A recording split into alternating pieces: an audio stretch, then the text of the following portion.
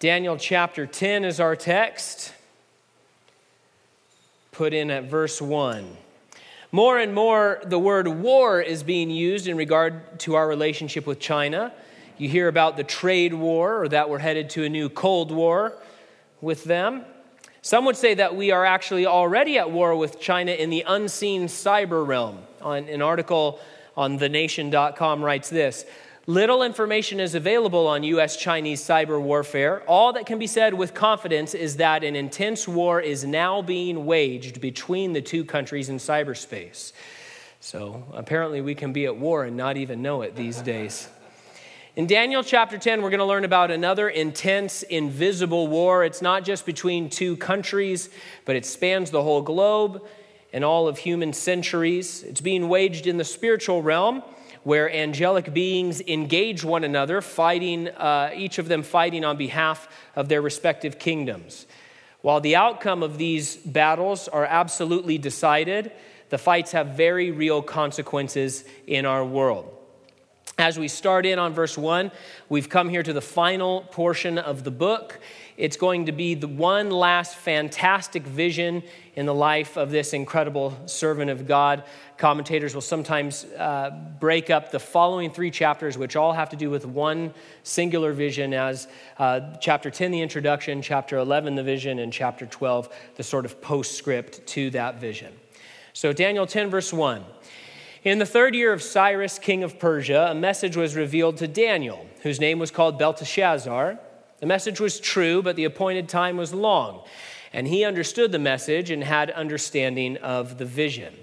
This is 3 years after what we read last week in chapter 9. Daniel's probably about 90 years old at this point. The first group of Jews have already returned to Jerusalem, but by now the work had stopped. If you've been with us on Sunday mornings as we're studying the book of Ezra and Nehemiah, we saw that there's a 15-year gap in the effort to rebuild the temple, right? And they had a lot of trouble and difficulty and hard times there. We're in that gap right now in Daniel 10. Now here we're told that Daniel received a message in a vision. This message concerned a particular time, described there in the New King James as long. The time was long. And scholars will point out that this is one of those difficult to translate Hebrew phrases. Its possible meaning is that it referred to things that were going to happen far in the future. The appointed time was long in fulfillment, and we'll see that that's true. It can also be translated as being about a great conflict or concerning a great war, or that it was a vision which detailed suffering that was out of the ordinary in degree and magnitude. And what we're going to find as we move through these chapters is that all of these descriptors fit in with what was revealed to Daniel. Verse 2, in those days, I, Daniel, was mourning 3 full weeks. So why was Daniel in mourning? There are a variety of reasons suggested for why Daniel is so upset here in verse 2. One of the reasons given is that he must have heard that the Jews who returned from exile had encountered difficulty and that the work on the temple had stopped. This, it suggested, broke Daniel's heart and caused him to mourn. A different suggestion is that after that relatively small group of Jews left Babylon for Judea, finally set free from exile, that Daniel then surveyed the state of the much larger group of God's people who were content to stay behind in their pagan land, and that broke his heart. And he looked around and he said, I can't believe now that the exile is over, everybody, the large majority just wants to stay here and hang out in Babylon. And so he was in mourning for that reason. A third option given is that Daniel had seen the terrifying vision that is going to be unfolded to us in the next 3 chapters, that he realized it signaled intense future suffering for God's people, that they would be brought almost to the point of extinction, and that's what caused him to mourn. Now, his mental process simply isn't spelled out for us, and so we're left to guess and speculate and wrestle on it. At any rate, Daniel was mourning, and here's what his mourning looked like. Verse 3, I ate no pleasant food, no meat or wine came into my mouth, nor did I anoint myself at all till 3 whole weeks were fulfilled. Here's what I want us to note about this verse. Daniel's mourning, his upsettedness, was done in a spiritual framework. Whatever was going on in Daniel's life, he was very consistently faithful to the Lord. Whatever was going on in his life, whether he was about to be executed by a madman like Nebuchadnezzar, or whether he was being promoted to the highest position in the government, or whether he was facing temptation, or whether he was given a message to share with someone, or all of these different things, no matter what was happening throughout these chapters, we see that he always approached each situation with a very heavenly mindset. His thought was not, how do I save myself, or what's the easiest decision for me to make, or what's going to make me most comfortable.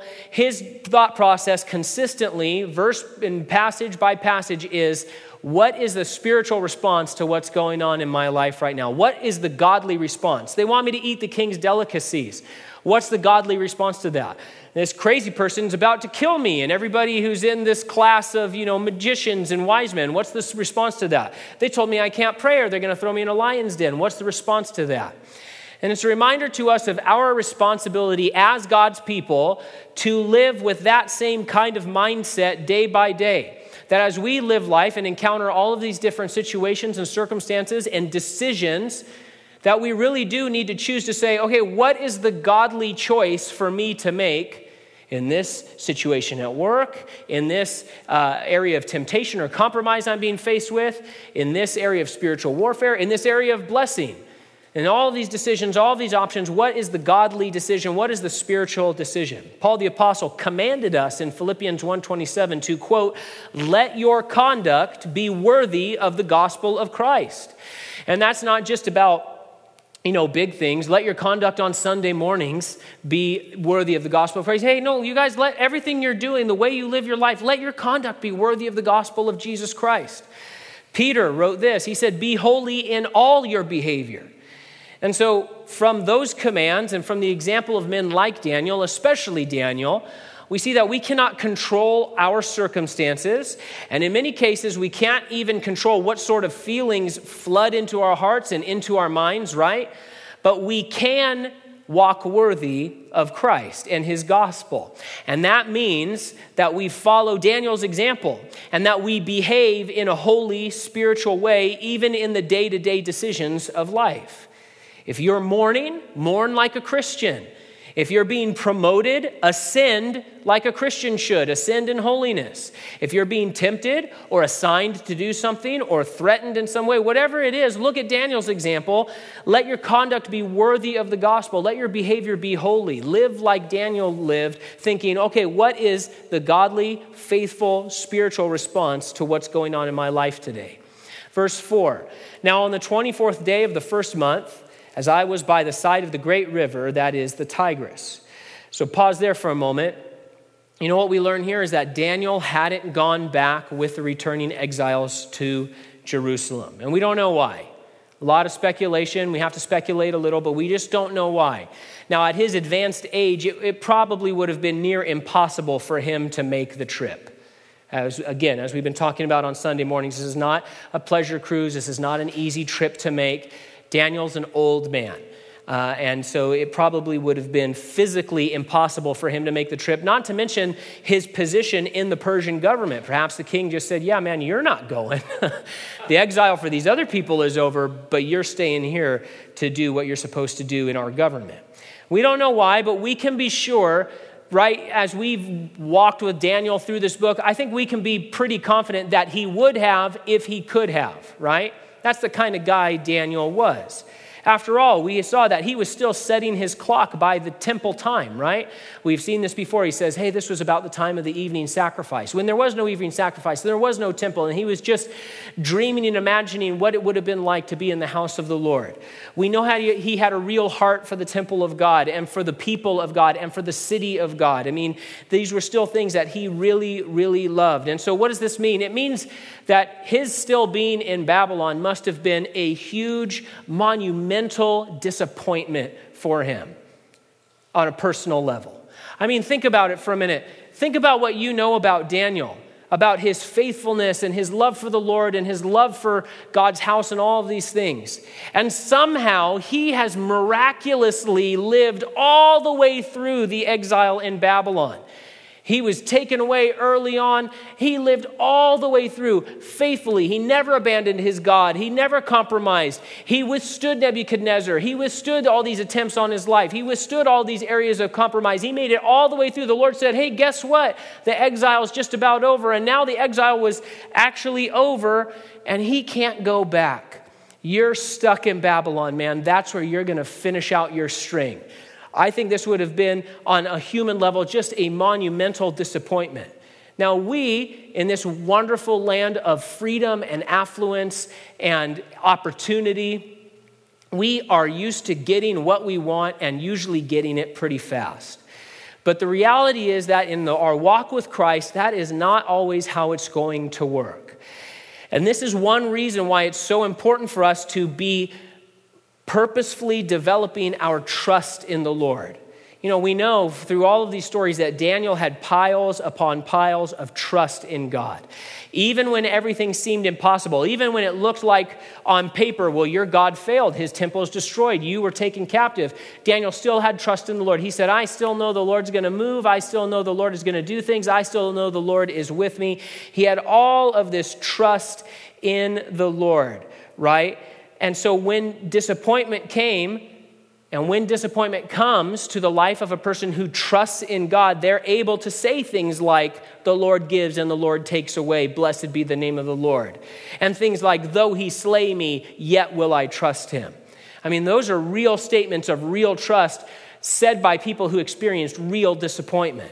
And Daniel is an incredible example of being content in the Lord, even in the face of life-altering disappointment. Even in the face of the kind of things he had to deal with, where it said, hey, you thought you were going to grow up as a faithful Jew in Jerusalem? Nope. You're going to be taken captive, forced into servitude for Nebuchadnezzar and then these other guys. And then after all of that, you're not going to get to go back. And yet, he's here celebrating his faith in the Lord, trusting in the Lord, telling other people about the Lord. Great encouragement for us on how to deal with disappointment. Verse 5 says, I lifted my eyes and looked, and behold, a certain man clothed in linen, whose waist was girded with the gold of Uphaz. His body was like beryl, his face like the appearance of lightning, his eyes like torches of fire, his arms and feet like burnished bronze in color, and the sound of his words like the voice of a multitude. So the rest of our chapter revolves around this vision of what is commonly called the glorious man. In your Bible heading, it might even say that, the vision of the glorious man. And so the question is, okay, well, who is this? Well, this being is variously identified by commentators as either God, the Father, Gabriel, Michael, some unnamed superior angel, or a pre-incarnate appearance of Christ. We call that a theophany, when Jesus would show up in the Old Testament before his incarnation. Now, most scholars line up in one of two camps. They either say, okay, this is a theophany, this is Jesus, or they'll say, well, it's just a powerful angel, right? And the problem with saying that it's just an angel is that the description here is almost identical to what the Apostle John sees in Revelation 1. You turn over to Revelation 1, you see a being described almost identically as this, and that being is identified as Christ himself, as the Alpha and the Omega. And so if you were reading through the Bible and you had read Daniel and you got to Revelation for the first time, you would say, oh, we've seen this guy before. He's making a cameo in the New Testament, and he's identified as the Alpha and the Omega there. But some guys see a problem with identifying this being as Jesus, because in verse 13 of our text, the angelic being who speaks with Daniel says that he wasn't strong enough to overcome a character known as the Prince of Persia, and that Michael the archangel had to come and help out. And so they say, well, the glorious man can't be Jesus, because after all, no, other being could be stronger than Jesus. Now, those who feel that way, they interpret this chapter by looking at it and say, okay, well, the only angelic being in this vision is this glorious man. There's nobody else in the rest of the chapter.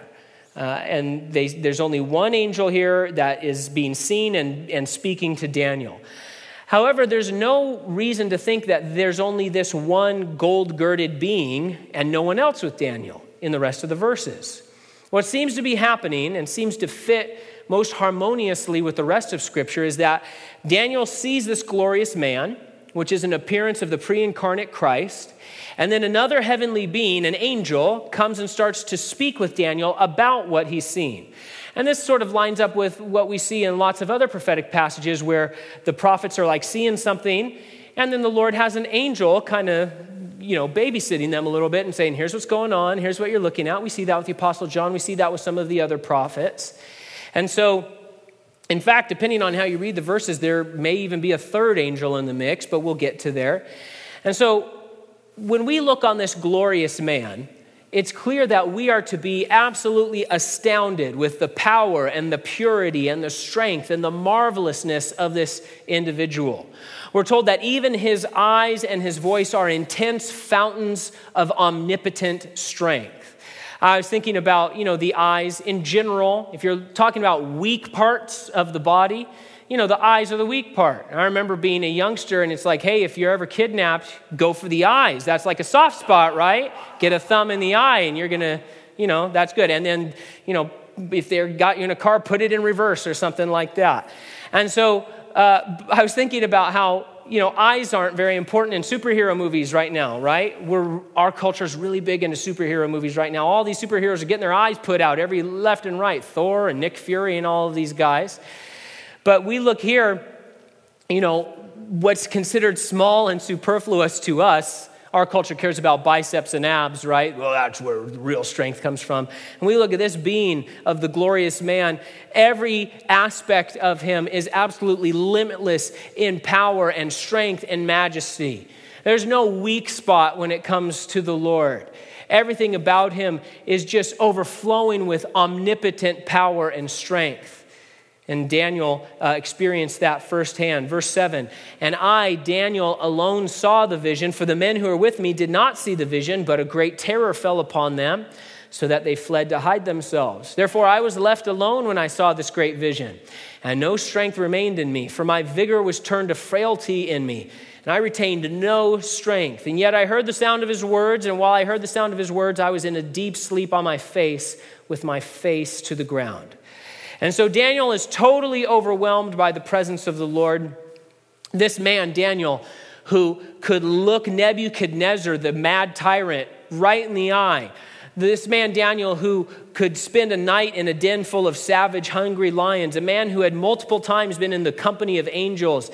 This man who had helped oversee two of the greatest world empires the world had ever known. He catches a fleeting glimpse of the Lord and he just collapses. He's undone. He's got nothing left. He had complete inability to move or to stand. In fact, we'll see that he wasn't even able to speak or breathe without heavenly assistance. And we would all do well to just dwell more on the unspeakable power of our God and how able and strong and majestic our God is. Verse 10, suddenly a hand touched me, which made me tremble on my knees and on the palms of my hands. And he said to me, O Daniel, man greatly beloved, understand the words that I speak to you and stand upright, for I have now been sent to you. While he was speaking this word to me, I stood trembling. And so guys divide here, and that's okay, but it would seem to me here that a new character enters at this point, right? A hand touched me, and someone starts talking to him. And it's an angel who helps lift Daniel onto his hands and knees and then speaks to him and eventually getting Daniel up onto his feet. He's being gentle with Daniel here. And remember this, when God ministers to you, his child, his desire is to lift you. He's the lifter of our heads. He sets our feet on solid rock. He's not an abusive dad. He's not out to knock down his children. He's not cruel or mean-spirited. He wants to lift you up with the kind of tender, meaningful love that we see demonstrated here. Once again, Daniel is identified as one greatly beloved. We talked about this last week. And Daniel, for his part, man, he had no pride, he had no swagger, he had no confidence or anything like that. He was very humble throughout this whole scene.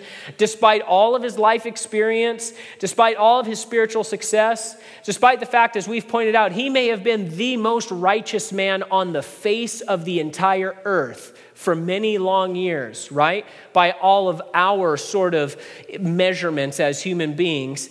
And he is nothing but humble, nothing but small before the Lord. And so just as a side, beware of so-called ministers who behave with arrogance or braggadocio. I mean, that there's a certain kind of person peddling what they call ministry, and they strut about with sort of bragging and brashness and arrogance. And, the Bible says that God resists the proud and that they cannot stand in his presence. We see Daniel, this incredibly humble man, he couldn't stand in God's presence. And so just be careful. If you make the mistake like I do from some time to time, just kind of scrolling through Twitter and, oh man. And I think, man, who writes some of this stuff, But just be careful about the voices that are speaking to you, and pause and think for a minute. Wait a minute. I read this on Facebook. I read this on Twitter. What kind of person is speaking to me? Are they the kind of person that thinks that they can strut into the presence of God? Or are they the kind of person that we see Daniel being here? Verse 12, and then he said to me, "Do not fear, Daniel, for from the first day that you set your heart to understand and to humble yourself before your God, your words were heard, and I have come because of your words." Now, before we get to what's next, take this to heart. Your prayers are heard, and they matter a whole lot. God responds to the prayers of his people, and we talked about this a couple weeks ago. This passage not only proves that God responds to the prayers of his people, but it also gives us a good lesson on why we should keep praying for things until we're given a response or until we're told to stop. Remember that famous episode in the New Testament? Paul's praying multiple times about the thorn in his flesh, and the Lord says, "Hey, stop praying about that. My grace is sufficient for you." Okay, then he's done praying about that. But until we get a response for something, as long as we're praying about something that is godly and that is in the will of God, keep praying for it. And this text gives us a great object lesson of why that is good and important. Verse 13, the angel says, "The prince of the kingdom of Persia withstood me 21 days. And behold, Michael, one of the chief princes, came to help me, for I had been left alone there with the kings of Persia." So this angel very casually takes Daniel and us through the looking glass here and shows us the unseen spiritual realm where a cosmic war is being waged. The prince of Persia here cannot be a man, for no man could stand up against an angel. Remember, one angel killed over 180,000 Assyrian soldiers in one night, right? Every time we see an angel show up to earth, what happens to everybody? They just fall over. The death angel, comes through Egypt and just wipes everybody out. A human being can't stand up against an angel.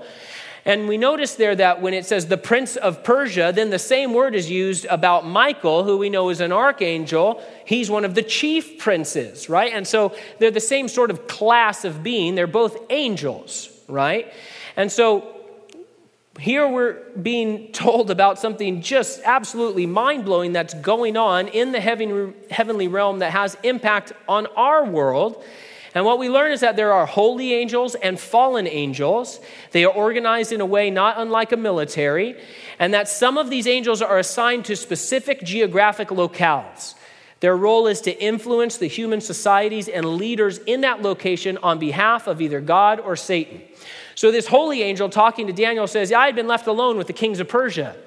I was there helping to minister and influence these guys." And we know, right, from this book of Ezra and the things that were going on, that the kings of Persia were looking favorably upon God's people, the Jews, right? Makes sense. But at the same time, we see that there was this prince of the kingdom of Persia on the other side. And he was there to withstand against the angel that's talking to Daniel. Now, this is an incredible thing for God to reveal to us. In the New Testament, we're told about how people and governments are under the sway of spiritual forces, that there are powers and principalities acting in ways we cannot perceive. There's passages about that and teaching about that. They're somewhat general and somewhat vague. And here, we get a real example of, here's what was happening. While you were praying for 21 days, I was doing battle with this guy who is assigned, his territory was the kingdom of Persia, and that's my territory as well. And this has many implications for us as God's people. First of all, it gives us a lot of reason to be in prayer for our leaders and the leaders of the world. We're commanded in the New Testament to pray for our leaders.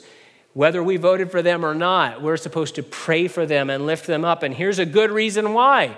It's not just because it's the right thing to do. We need to pray for these people. Look what's going on here in the heavenly realm. And so we want to be praying for them, that God would be influencing them for good. Second, it means that when we as free individuals in a democratic society go to the voting booth, listen, it's not enough to just have the right man or woman in office from the human perspective. We should be doing whatever we can to not just advance who we think is right, but the person we think is righteous into those positions, right? Because what good is it to have the right person for the job if they're going to be influenced by the forces of evil? No, we want people like Daniel to be in positions of leadership and positions of influence and positions of power. Now, not a lot of those kinds of people run for office, right? But that's something we really want to think about. As we go to the voting booth, we can't just say, well, I just always vote for the lesser of two evils. There's got to be a way that we can promote righteousness. And the Bible says that righteousness exalts a nation, not the lesser of two evil exalts a nation. And so we need to be looking for people like Daniel and his three friends. There are people like that. And we need to choose to trust the Lord and say, okay, I'm going to vote for the righteous person, not the easy way, not the compromise way. I want to vote for who I think Daniel would vote for. It does no good to have a well-qualified person if that person is going to be then corrupted by sinister forces. Third, when it comes to prayer, we should be greatly encouraged by how this played out. Just because it seemed like nothing was happening for 3 weeks does not mean that nothing was happening. In fact, something intense and significant was happening behind the scenes, and the same is true of your prayers. Lord, I've been praying for this for 3 weeks. Lord, I've been praying for this for 3 decades. Nothing's happening. That person isn't getting saved. That person isn't returning to you. I haven't received that healing. If there's no response and you haven't been told by the Spirit to stop praying about those things, keep praying, because things are happening that we cannot perceive and that we cannot predict, things behind the scenes, and so keep praying. In this case, the holy angel who was stationed in Persia had been instructed to go and speak with Daniel, but as he set out on that mission, he was engaged in battle with his fallen counterpart. It's not clear exactly how this conflict took shape. I don't know if they were doing angel jiu-jitsu or maybe they were using natural means there in the palace of Persia. Maybe they were fighting using, natural goings-on in the kingdom of Persia, and that's how it was playing out. But either way, at that point, they were in a stalemate, and neither party was retreating, and neither party could tip the scales. And so Michael, an archangel, who, by the way, the chief of the angels is assigned to the protection of Israel, we're told in chapter 12, he tags in. It's WWF. He tags in with a metal folding chair for a minute, and he comes in to fight this prince of Persia so the other angel can get on with his mission to speak to Daniel. Verse 14.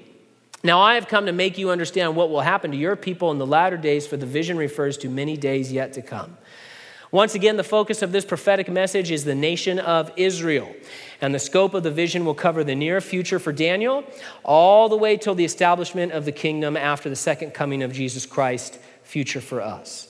Chapters 10 through 12 are all about this vision. That's a quarter of the entire book. Last time we talked about how the 70 weeks vision is one of the most important prophecies in all the Bible, and that's true. It's just like 4 verses. This is a quarter of all Daniel is dedicated to this vision. And as we move through it in the coming weeks, we'll see that it is complex and detailed. Verse 15, when he had spoken such words to me, I turned my face toward the ground. I became speechless. And suddenly one having the likeness of the sons of men touched my lips. And then I opened my mouth and spoke, saying to him who stood before me, my Lord, because of the vision, my sorrows have overwhelmed me, and I have retained no strength. For how can this servant of my Lord talk with you, my Lord? As for me, no strength remains in me now, nor is any breath left in me. And so some feel that the entrance of a third angel here is seen, that you have the glorious man, who's Christ, then speaking angel arrives at verse 10, and then a third angel appears in verse 16 to minister to Daniel. And we see him calling it my Lord, but the word there is just for sir. He's being respectful to this guy. He's not calling him Jehovah or anything like that. Daniel's words here are what incline me to think that his mourning back in verse 2 has to do with the fact that he had seen the suffering of God's people in his vision that is now going to be explained to him in the coming chapters. In chapter 12, verse 7, here's how that vision is described, that the power of the holy people has been completely shattered.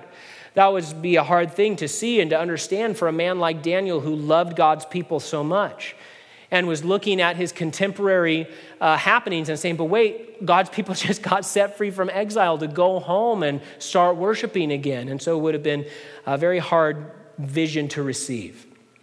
A great devotional thought here is to once again notice the tender mercy that the Lord gave to Daniel, his weakened servant. 3 times in this text, Daniel is strengthened by the Lord and his angels. God doesn't yell at him to toughen up. He comes with a personal touch and helps him and strengthens him and lifts him. The Lord's ministry is the helpful kind. He is our compassionate Father. He understands our weakness. He's not offended by it. He remembers us in our weakness, the Bible says, and supplies our every need. Verse 18, then again, the one having the likeness of a man touched me and strengthened me. And he said, "O man, greatly beloved, fear not, peace be to you. Be strong." Yes, be strong. Pause right there. That's the character of God's feelings toward you. His word is given to build you up, not to condemn you, but to invigorate you. And that's for Christians, by the way. If you're not a believer here tonight, then God's word does condemn you. It reveals the fact that you are still in your sin, you don't belong to the Lord, and you are condemned to death and eternal punishment in hell unless you receive Christ Jesus as Savior. He's the way, the truth, and the life. And there is no other way. The Bible says that you are not in the beloved unless you've been adopted as a son or daughter through faith in Christ. And so if you want these words about being greatly beloved and having peace and having fear cast out and being strengthened by this God who loves so much, well, you need to be in the beloved. You need to believe on the Lord Jesus Christ. And we can talk to you about that after service if you want to know more about it. Verse 19 continues, and so when he spoke to me, I was strengthened and said, "Let my Lord speak, for you have strengthened me." By earthly standards, Daniel's days of strength were over, but God is always able to invigorate us for service, no matter how weak we may be or feel. And notice here, God's word in Daniel's life, the word of God came to him and said, "Be strengthened." And God's word actually made a difference. It actually had legs to stand on. It was an effective grace. And so the question for each of us to pose to ourselves is, okay, does God's word actually give me power for living?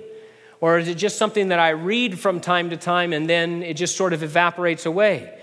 Because it should be effective. It should give us the legs to stand on. It should invigorate us for the life that we're living.